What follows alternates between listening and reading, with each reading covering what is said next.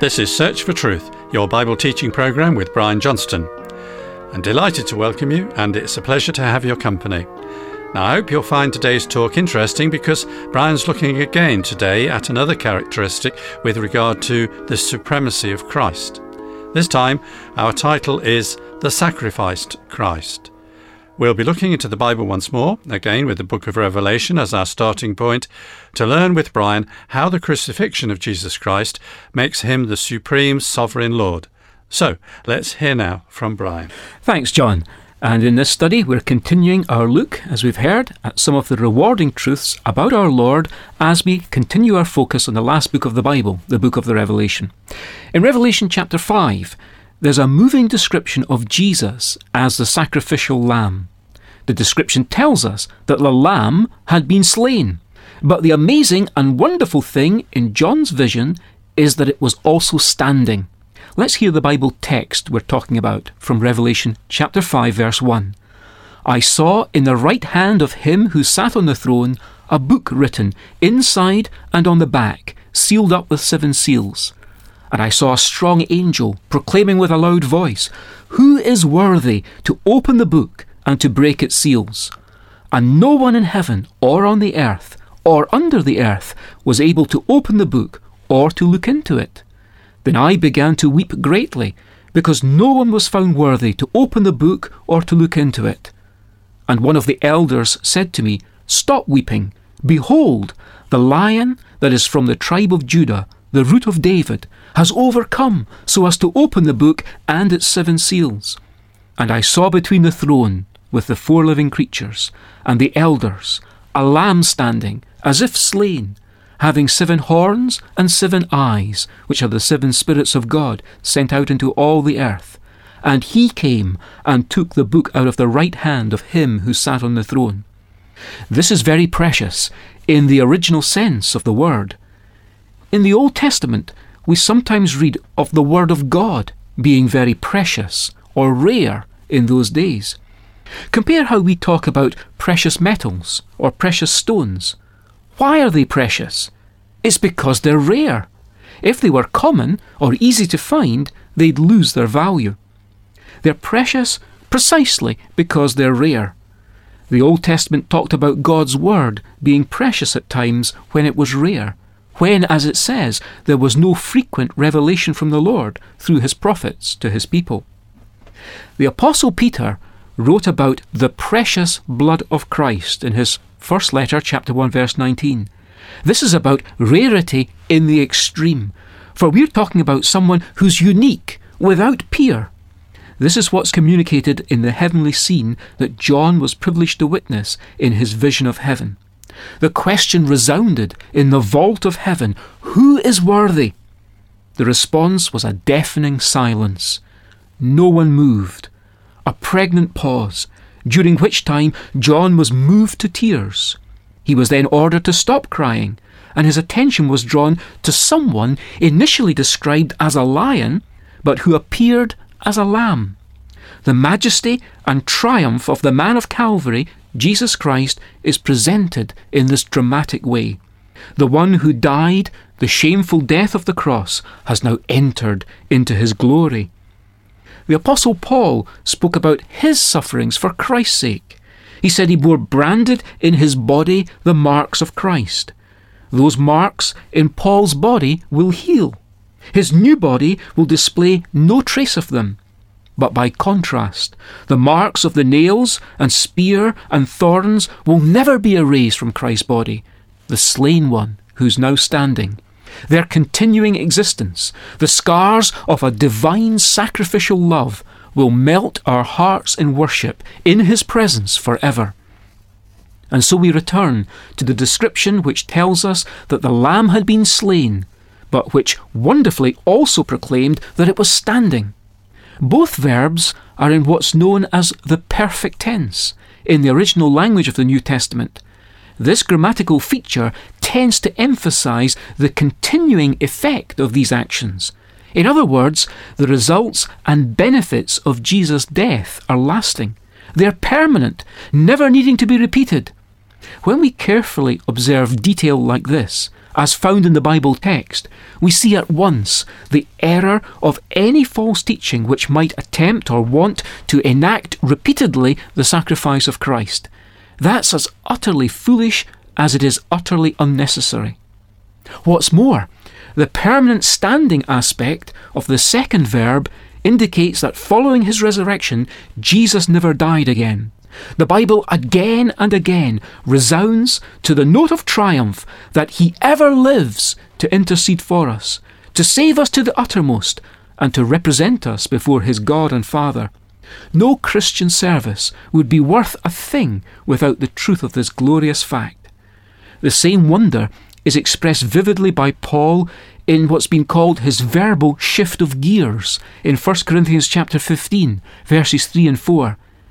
It says there, Christ died, meaning a one-time act, was buried, again meaning a one-time act, but has been raised, meaning he was raised and remained raised. When the Lord first appeared to the Apostle John, as recorded in the first chapter of the book of Revelation, he's described as the firstborn of the dead, and then later it's said that he's alive forevermore. Praise God for the Lamb that was slain but is standing. Because if Christ has not been raised, our Christian faith is an empty, useless thing. Everything stands or falls based on whether or not he is standing. But John reports from his insight into heaven that he stands. Death could not keep its prey. The gates of Hades could not prevail against him to keep him in its domain, the domain of the dead. As a result, he's building his church today, one new believer at a time. Have you bowed at the feet of Calvary's Lamb so that you can stand in the grace of God and walk in newness of life? Just a word about the term Lamb. It's a common symbol in Revelation. 28 times Jesus is pictured as a lamb. In chapter 5 and verse 6, the Saviour is described as a slain lamb, which involved the shedding of his blood on the cross some 2,000 years ago outside the city wall of Jerusalem. In addition to the blood of the Lamb, it's inspiring to read of the wrath of the Lamb. That's in chapter 6 and verse 16. The book of life of the Lamb, chapter 13 verse 8. The presence of the Lamb, chapter 14 verse 10. The song of the Lamb, chapter 15 verse 3. The marriage of the Lamb, chapter 19 verse 7. The marriage supper of the Lamb, chapter 19 verse 9. The wife of the Lamb, chapter 21 verse 9. The 12 apostles of the Lamb, in chapter 21 again verse 14. And finally, the throne of the Lamb, chapter 22 verse 3. What a story all these tell us. And what a remarkable expression, the wrath of the Lamb, which we find at the head of that list we read out, which is in the order in which we find them employed in the book of the Revelation. As I write this, I'm in an eastern country celebrating the Year of the Sheep, an emphasis being placed on the gentle character of a sheep, which some are hoping will be an antidote to aggression within society. Whereas in the West, some have mocked a lack of aggression in others by sneeringly saying that confrontation with them was like being savaged by a sheep. But there's no mockery here. The strangeness of the expression, the wrath of the Lamb, makes it all the more ominous. For we remember the Lamb is the Lion. The same one who subjected himself to the cross is the one who has all authority now in heaven and on earth. The time is approaching when he'll take up that authority and reign on this earth.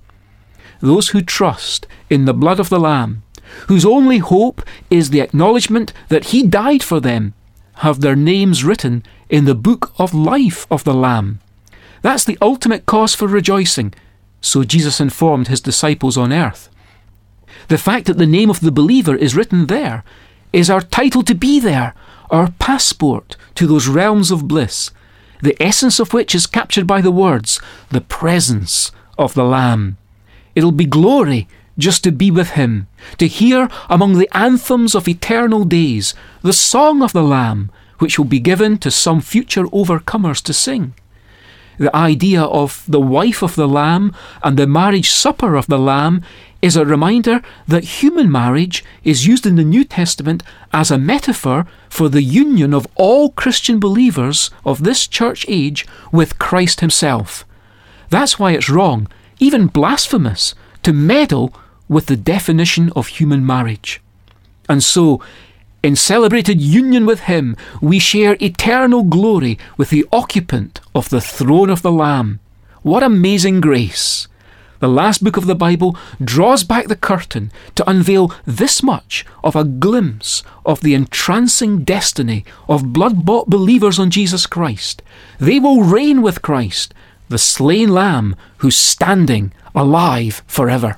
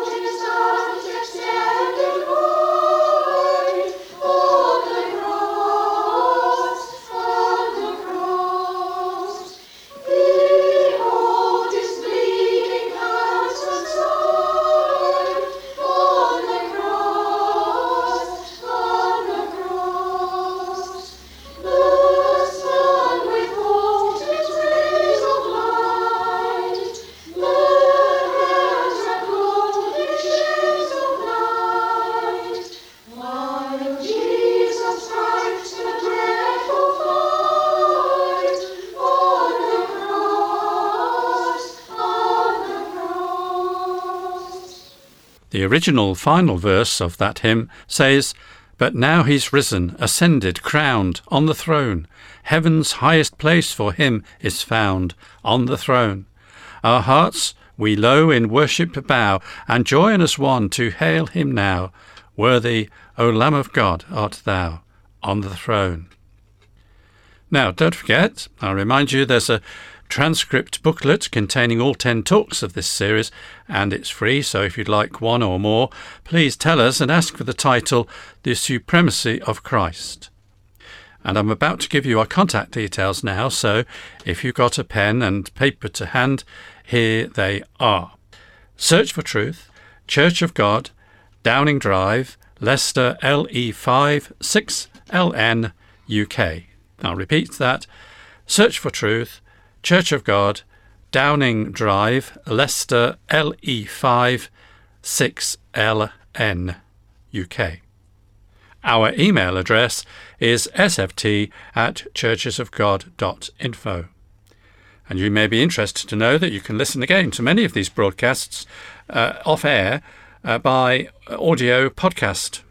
Now, if you go on your computer to www.searchfortruth.podbean.com, you can browse the list of previous talks, which you'll see has been categorised to help you.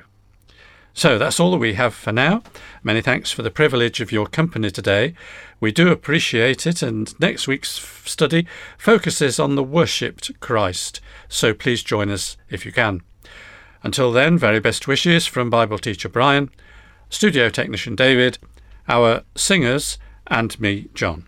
Goodbye, and may God richly bless you.